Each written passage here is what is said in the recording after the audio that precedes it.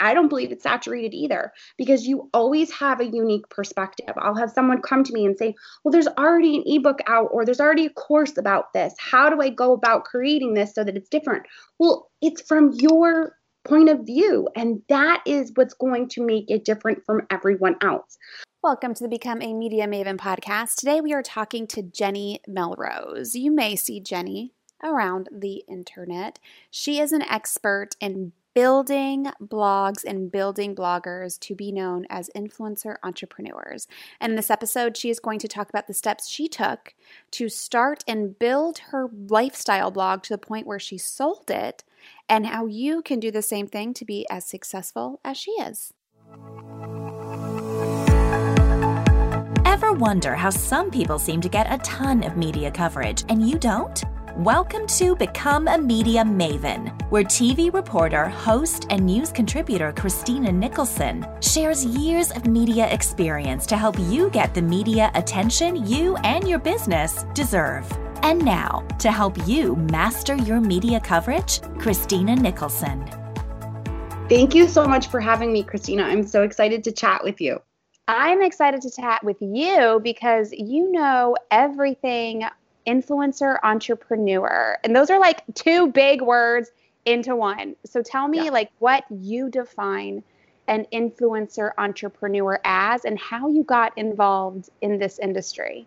Absolutely. So an influencer entrepreneur is literally anyone that has a product, service, or business in general that uses their influence in order to serve people to then purchase their service and products. A lot of times we think of influencers typically as what you see as Insta famous on Instagram, and the influencers that will push anything and everything without any authenticity. And an influencer entrepreneur is really about serving, but with the idea of still being able to be a business and to help grow their audience with that. And how did you get into this? Because you've been in it for a minute, Jenny. Yes, I have been in it for 11 years now at this point. I had a lifestyle blog that I started out with 11 years ago called The Melrose Family, where I created quick and easy recipes and projects for busy parents.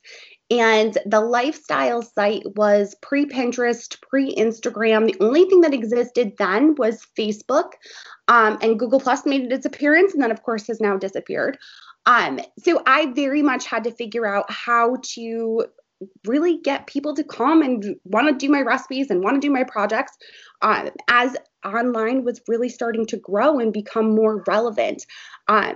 Just last year, after having it for 10 years, I sold the site and now have been focusing all my efforts on helping others be able to really turn their influence into their business, and have been focusing on my coaching business since then.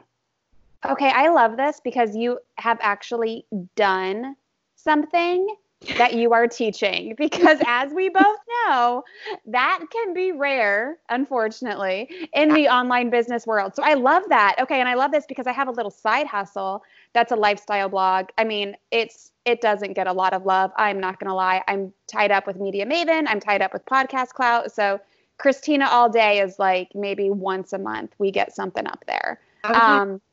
So, I mean, I would like to put more time into it because it is fun.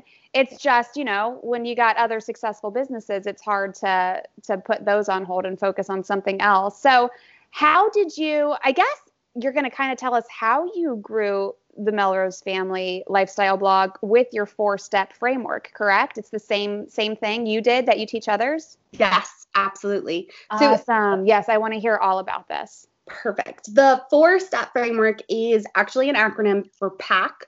The P is for positioning, A is for authenticity, C is confidence, and K is kindness. So if we start with positioning, it's really the idea of being able to understand who you are in the marketplace and how you're going to serve the audience that you want to serve, that you can solve a problem for. A lot of times people will say, oh, I'm going to have this great product and I'm just going to put it out there. The problem is they haven't gone back and said, okay, who is the audience and how am I solving this problem for them?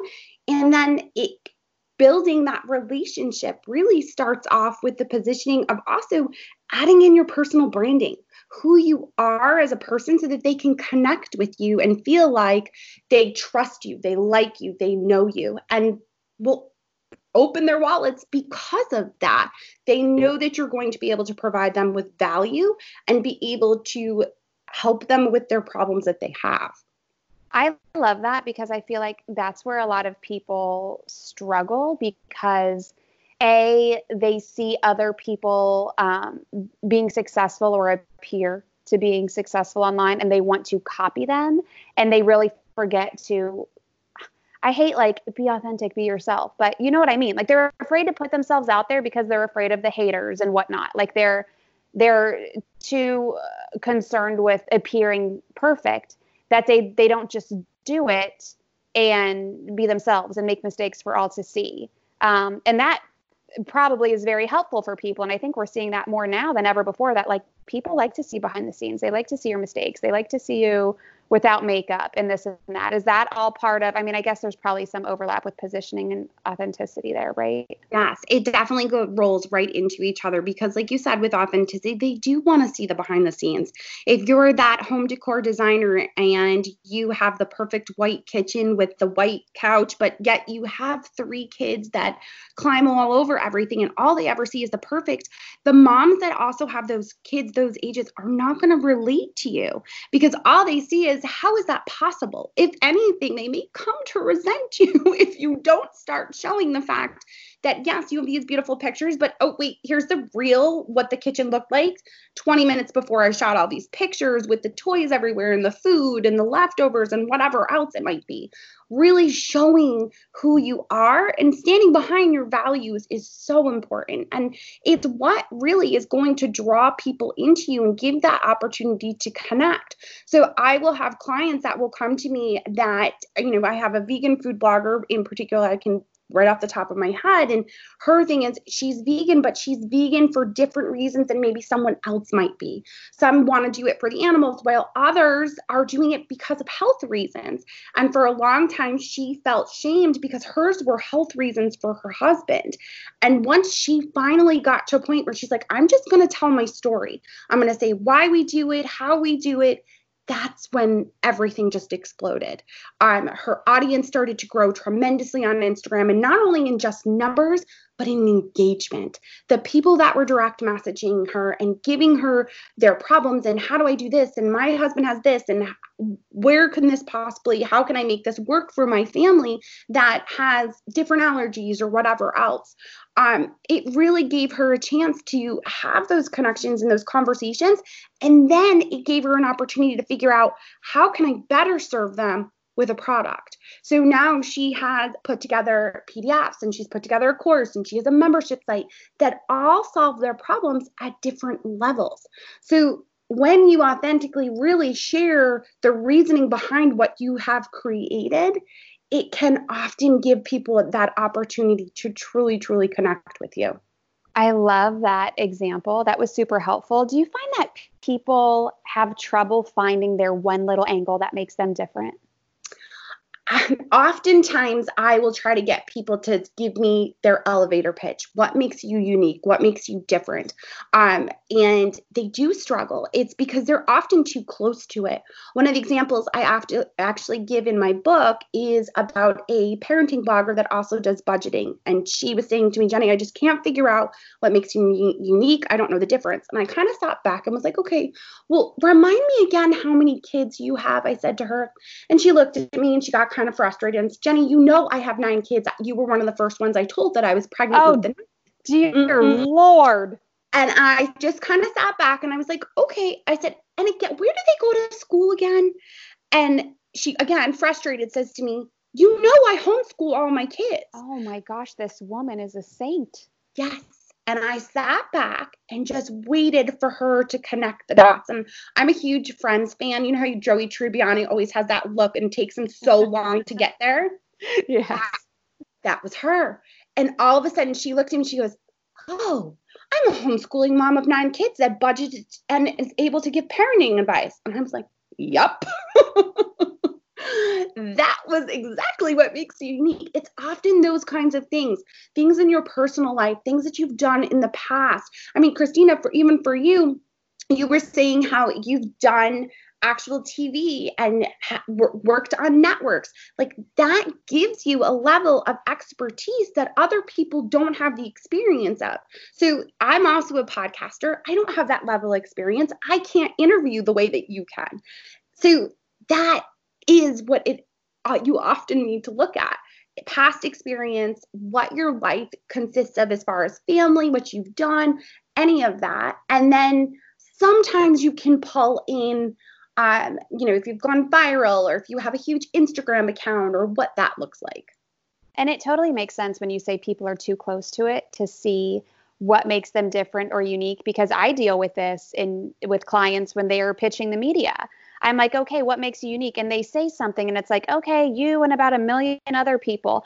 And they think like they're so special, they're so different, but what they're telling you doesn't sound different. It's like they're having a problem communicating what's different, and they're also having a problem seeing what really is their difference because they want to focus on something else, because you're right, they are so close to it. Or maybe they want to promote one thing and they're saying it in a different way, or they're not focusing on, in my case, what's most newsworthy to actually get the coverage. And then maybe in your case, it's to build that audience and to engage that audience. So it is helpful having somebody like you in their corner to see a different perspective and see it from, maybe a blog reader or an audience member or an Instagram follower, because you are going to pick up on those things that they're not going to. Yes.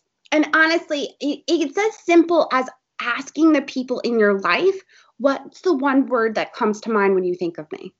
And that can often, you'll be surprised what people will say. And that is part of who you are and often should be what makes you unique. I had a client do this after hearing a podcast episode where I talked about this, and she asked, and the one word that repeatedly came up was kind. Just everyone kept saying how kind she was. And she afterwards messaged me and she's like, Jenny, it's what ties it all together. She goes, I really emphasize that with my family and with our businesses about the kindness. And I was like, yes, this is how you need to just start talking about that piece. So yes, you're creating a recipe for your audience, but how do you tie in that kindness piece? Is it because you're making it, which oftentimes for her it was, you're making it for a neighbor that's sick, or you're making it to bring it to church? They actually had a mom and pop pizza shop where they started doing pizza every Thursday where people could nominate someone to get a free pizza. And it's now tied in as part of their business. And it's what people think of. It's their brand. So asking your just family and friends what they think of when they think of you can often be really eye-opening and put it into perspective. You know what's funny about this? People have told me that my word is sassy, and I'm like, oh, I don't know if that's a good thing or a bad thing, but I'll take it. And then I've had people tell me, you should be a life coach. I'm like, a life coach? I'd be a terrible life coach. I just tell people, like, get the F over it and move on. And they're like, no, but that's good. Some people like that. And I'm like, no, like a lot of people hate that. So I guess that's me. I'm feisty and sassy. But that's great advice. And that, honestly, the thing to remember with this, and the reason I think a lot of people will try to hide what makes them unique or talk about the issues that matter to them, whether they're a fashion blogger and they're talking about that they suffered with an eating disorder, is that they're concerned that they're going to repel certain people in their audience. And what we need to realize is we're not meant to attract every single person to be a client or to be an audience member. Our voice is meant for certain people, and we're going to attract those and repel others. I talk fast, I move quick, and there's a lot of people who will say, yeah, you talk way too fast. I can't possibly work with you. And that's okay. They need to find the person that's right for them then. And I think when we're okay with that, that's when we're able to really start to attract the right people. Mike Michalowicz has an amazing book. It's not his typical profit first book. It's actually called The Pumpkin Plan. And he really talks about this, about how ideally you're looking to find this pumpkin that isn't just every pumpkin that's out there, but that one gigantic award-winning pumpkin, and you want to create clients like that and audience members like that are going to talk about you because they love you, because you've done things for them, you've given that transformation. That's ideally what you want. Pat Flynn actually talked about this in his new book that came out last year as well. It's really about, you don't need 1 million followers. You just need 1,000 followers that are loyal and are going to engage with you. Perfect. And I will link to Pumpkin Plan and Superfans in the show notes. Jenny, also going to link to your book. What is the title of your book? Influencer Entrepreneurs. Well, that's fitting, isn't it? Yes, we will link to that in the show notes. And I feel like this step we're talking about right now kind of leads into the third step, which is confidence. And it's more so like, don't be afraid if some people don't like you. Don't be afraid to have haters, because that actually means you're doing something right and you're successful, right? And to acknowledge that and to be okay with that, you probably have to have a little bit of confidence. Yes, absolutely. And I think a lot of people assume that everyone is born with confidence, when really it's something that it's like a muscle. You have to use it. And oftentimes in the book, I actually have a section called Fake It Until You Make It. And a lot of people will kind of push back when they see that whole fake it part, but it's really not about, it's about, you don't have the experience yet. And the only way to get that experience is to fake the confidence that you may not have, so that you can build that confidence to get to that point and feel comfortable and confident when you're out there. Part of being confident is also having thick skin. You have to be able to take a no and be okay with it. Law of averages is 1 out of every 10 people are going to say yes to you. That means that if we're talking about 100 people, you have to hear 90 no's before someone is going to say yes. And I know with PR, it's the same thing. You reach out to media agencies and it's just a numbers game. Continuing to be okay, just send the emails and do your follow-up, but not to take it personal if someone says no, because it's often not even a no forever. It's a no for not for just right now. Yeah. And I definitely grew my thick skin when I was working in TV years and years ago, because nobody likes, quote unquote, the media. And you get a lot of stuff from people when you're out and about with a camera and a microphone, and it's not always nice. And even just the emails and the messages from viewers about your hair and your outfit and the way you look, especially if you're a female on TV, like it's over the top. So you definitely need a thick skin. And if you are going to be, I mean, you work with bloggers and people who are building their brands online, like you have to have a thick skin. You have to prepare yourself. Like if you're going to put yourself out there, you have to be prepared for all of the crazy, and there are crazy trolls that come for you. Yes. No, 100% true. And I think, honestly, the ones that are successful, the clients that I work with that have seen great things, are the ones that took a couple hits from trolls, but knew how to just ignore it and move on, or address it and move on. The ones that took it personally and it took hours out of their day instead of focusing on the next project or the next content they needed to get out are the ones that kind of hit that stumbling block and don't continue to move on. Yeah. Yeah. And it's if you're going to be that person, you have to be in a profession where it's private and nobody sees you and nobody knows what you're doing, because no matter what you do, somebody's going to have an opinion, and everybody today is waking up just waiting to be offended by something and tell you about it. So it is definitely a mindset. And like you said, it is a muscle that you have to use. So it's so good that you work with your clients on that. And then the last one is kindness. Speaking of the trolls, something they need some practice on. I mean, kindness, that just sounds, like the golden rule. Everybody should have it no matter what. But why is this a part of your 4-step framework? When I first started to outline the book, it wasn't included. And then I kind of went back and looked at it and was like, I'm missing something. And it was the kindness piece, because not only do we need to, the biggest thing is when a troll interacts with you, or someone, you get a customer service complaint, or you have a client that comes back and isn't happy. When you are kind in the way that you approach them, it kind of takes off the edge that they may be feeling. And it's going to give them a chance to sit back and say, okay, wait a second. She's not being defensive. Let me be a little bit more actually centered and not going off the handle here. So that kindness piece is important with who you're dealing with, because it is like that ripple effect. We think about those stories about Starbucks, how someone pays for someone's coffee behind them, and then it continues on. That's what we want. That's what we want when we're interacting online.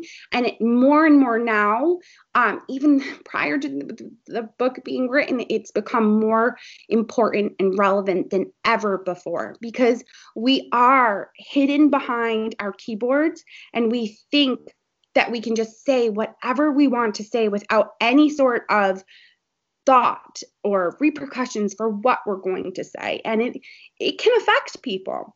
Now, with that, kindness not only towards your audience, towards the people, clients that you're working with, but kindness to yourself. I think that this, through COVID, has become even more apparent that we need to be doing this for ourselves and just give ourselves a little bit of grace. I've had so many clients come to me and say, Jenny, I'm just all over the place. I'm not getting done the things that I thought I was going to be able to get done. My projects, my thoughts are wavering. And I sit back and I say to them, this is our historic event in history. This is our Great Depression and World War II. People then didn't know how to react and continue on every day. I mean, many of my clients have children, and while school was in, they were running their businesses while teaching their kids via Zoom and mini lessons. And it's a lot. And we just have to be able to say, I'm okay with where I'm at. I'm going to adjust my goals so that I can continue to move forward and have the space when I can get it. And you got to be able to really self-reflect and listen to yourself. What am I feeling? Are you exhausted? You need to take the time to stop, because if you're all over the place and not getting anything done, you're just wasting that time. Wait until you're a little bit more centered and you're focused on what you're going to get out there. It's going to take probably half the time it would have if you tried to muddle through it while you're exhausted. I think that's great advice. And going back to the online portion of being kind, I think a lot of people tend to forget that there is no tone in text.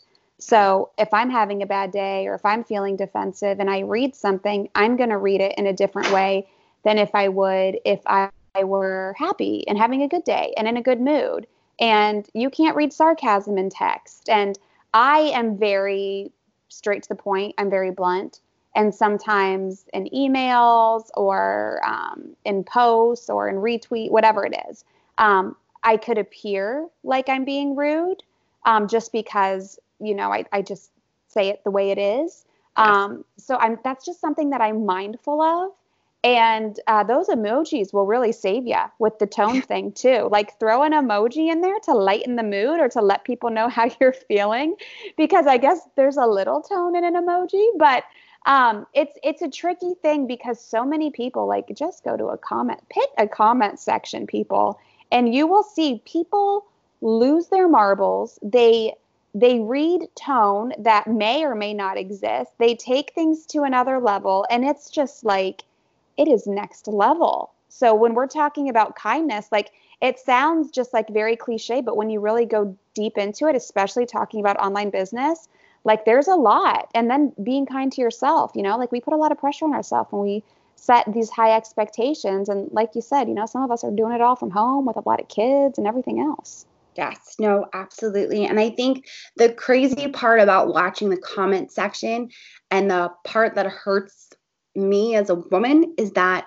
it's normally women bashing each other. 100%. It's terrible. And I think if we would just take the time to try to lift each other up and understand that, like you said, there are certain circumstances that may have put them to answer the way that they've answered or to say the thing that they said, and just try to, I saw someone the other day just walk away from your computer for 30 minutes before you comment. And then if you come back and you still feel the way that you do, fine, type it. But walk away. Walk away at first before you say something. Give yourself a chance to calm down and to think about how you're going to articulate it. And like you said, self-reflect if you know yourself. I'm the same way. I'm very straight to the point, having been in New York for so many years, that it can come off cold or right to the point. So knowing that about yourself and, like you said, being mindful about it is so important. we want to make it a better place, not more stress and chaos. I love that. So true. Okay, one final question. You started back in the day with your Melrose Family Lifestyle blog. Yeah. Pre-Pinterest, like we were on Google Plus trying to get traffic, doing all of those things.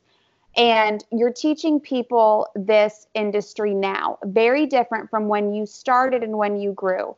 What is different now? I mean, I feel like, and correct me if I'm wrong, you're the expert in this industry, people now, they have to work harder and they have to work smarter because there's a lot more competition. So what do people need to keep in mind now if they just want to start right now, right? It's like somebody wanting to create like a new Starbucks. Be like, oh, no, I can't. It's so saturated, right? That's what everybody says. It's oversaturated. I don't believe that. I don't believe anything is oversaturated. But what do you say to those people? I mean, you do have to work a little harder. You do have to work a little smarter. What are some tangible, strategic things that people could do if they want to take their lifestyle blog to the next level? I would say the first thing is find your voice. Find that positioning, because even though there are how many food blogs out there, the ones that stand out are the ones that have the voice.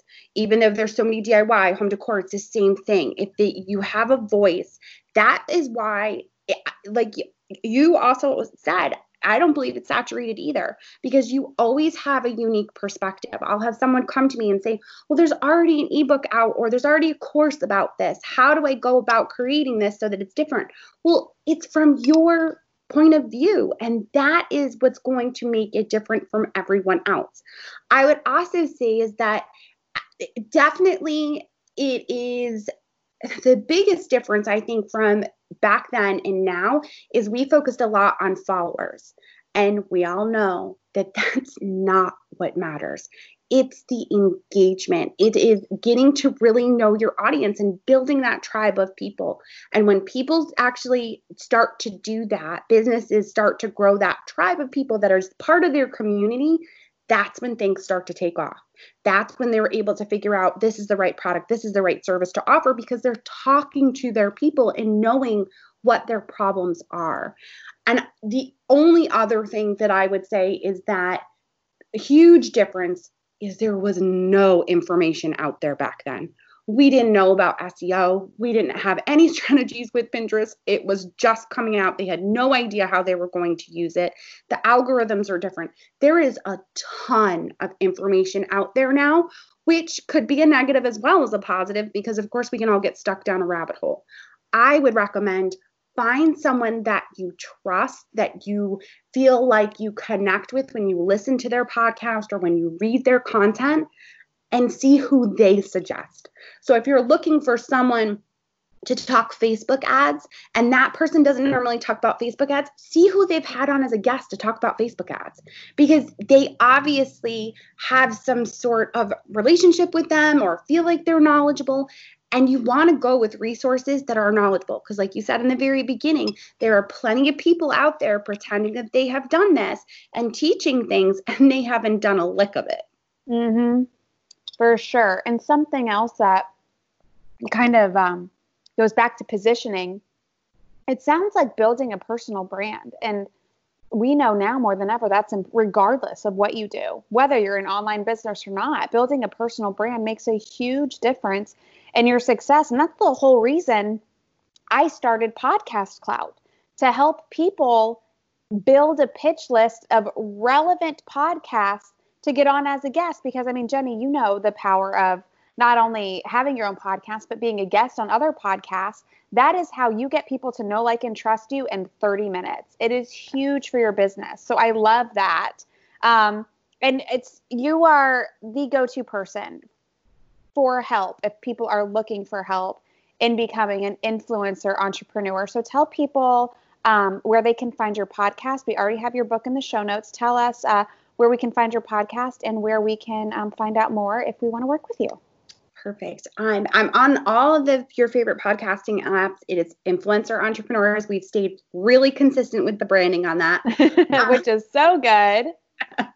And then my Instagram, which is where I'm most active. I really, truly believe in connecting with people via DM there. So if you have questions, I'm happy to answer them.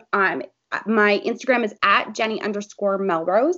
And I am constantly on stories. It's one of my favorite platforms actually right now to engage with. If you're trying to figure out your people, I would highly recommend trying to figure out Instagram stories and how to use all of the features to your benefit.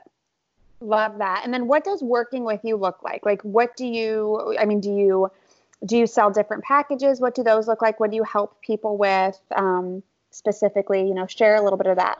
Yes. I have multiple courses. Being a former teacher, I have no problem putting together a course and a program on all different topics. I'm best known in the blogging world as the girl who teaches how to pitch actual brands for sponsored content. I love that. That'll be a next podcast episode with you. We'll have you back to talk about that. I would love it. My signature course is Pitch Perfect Pro.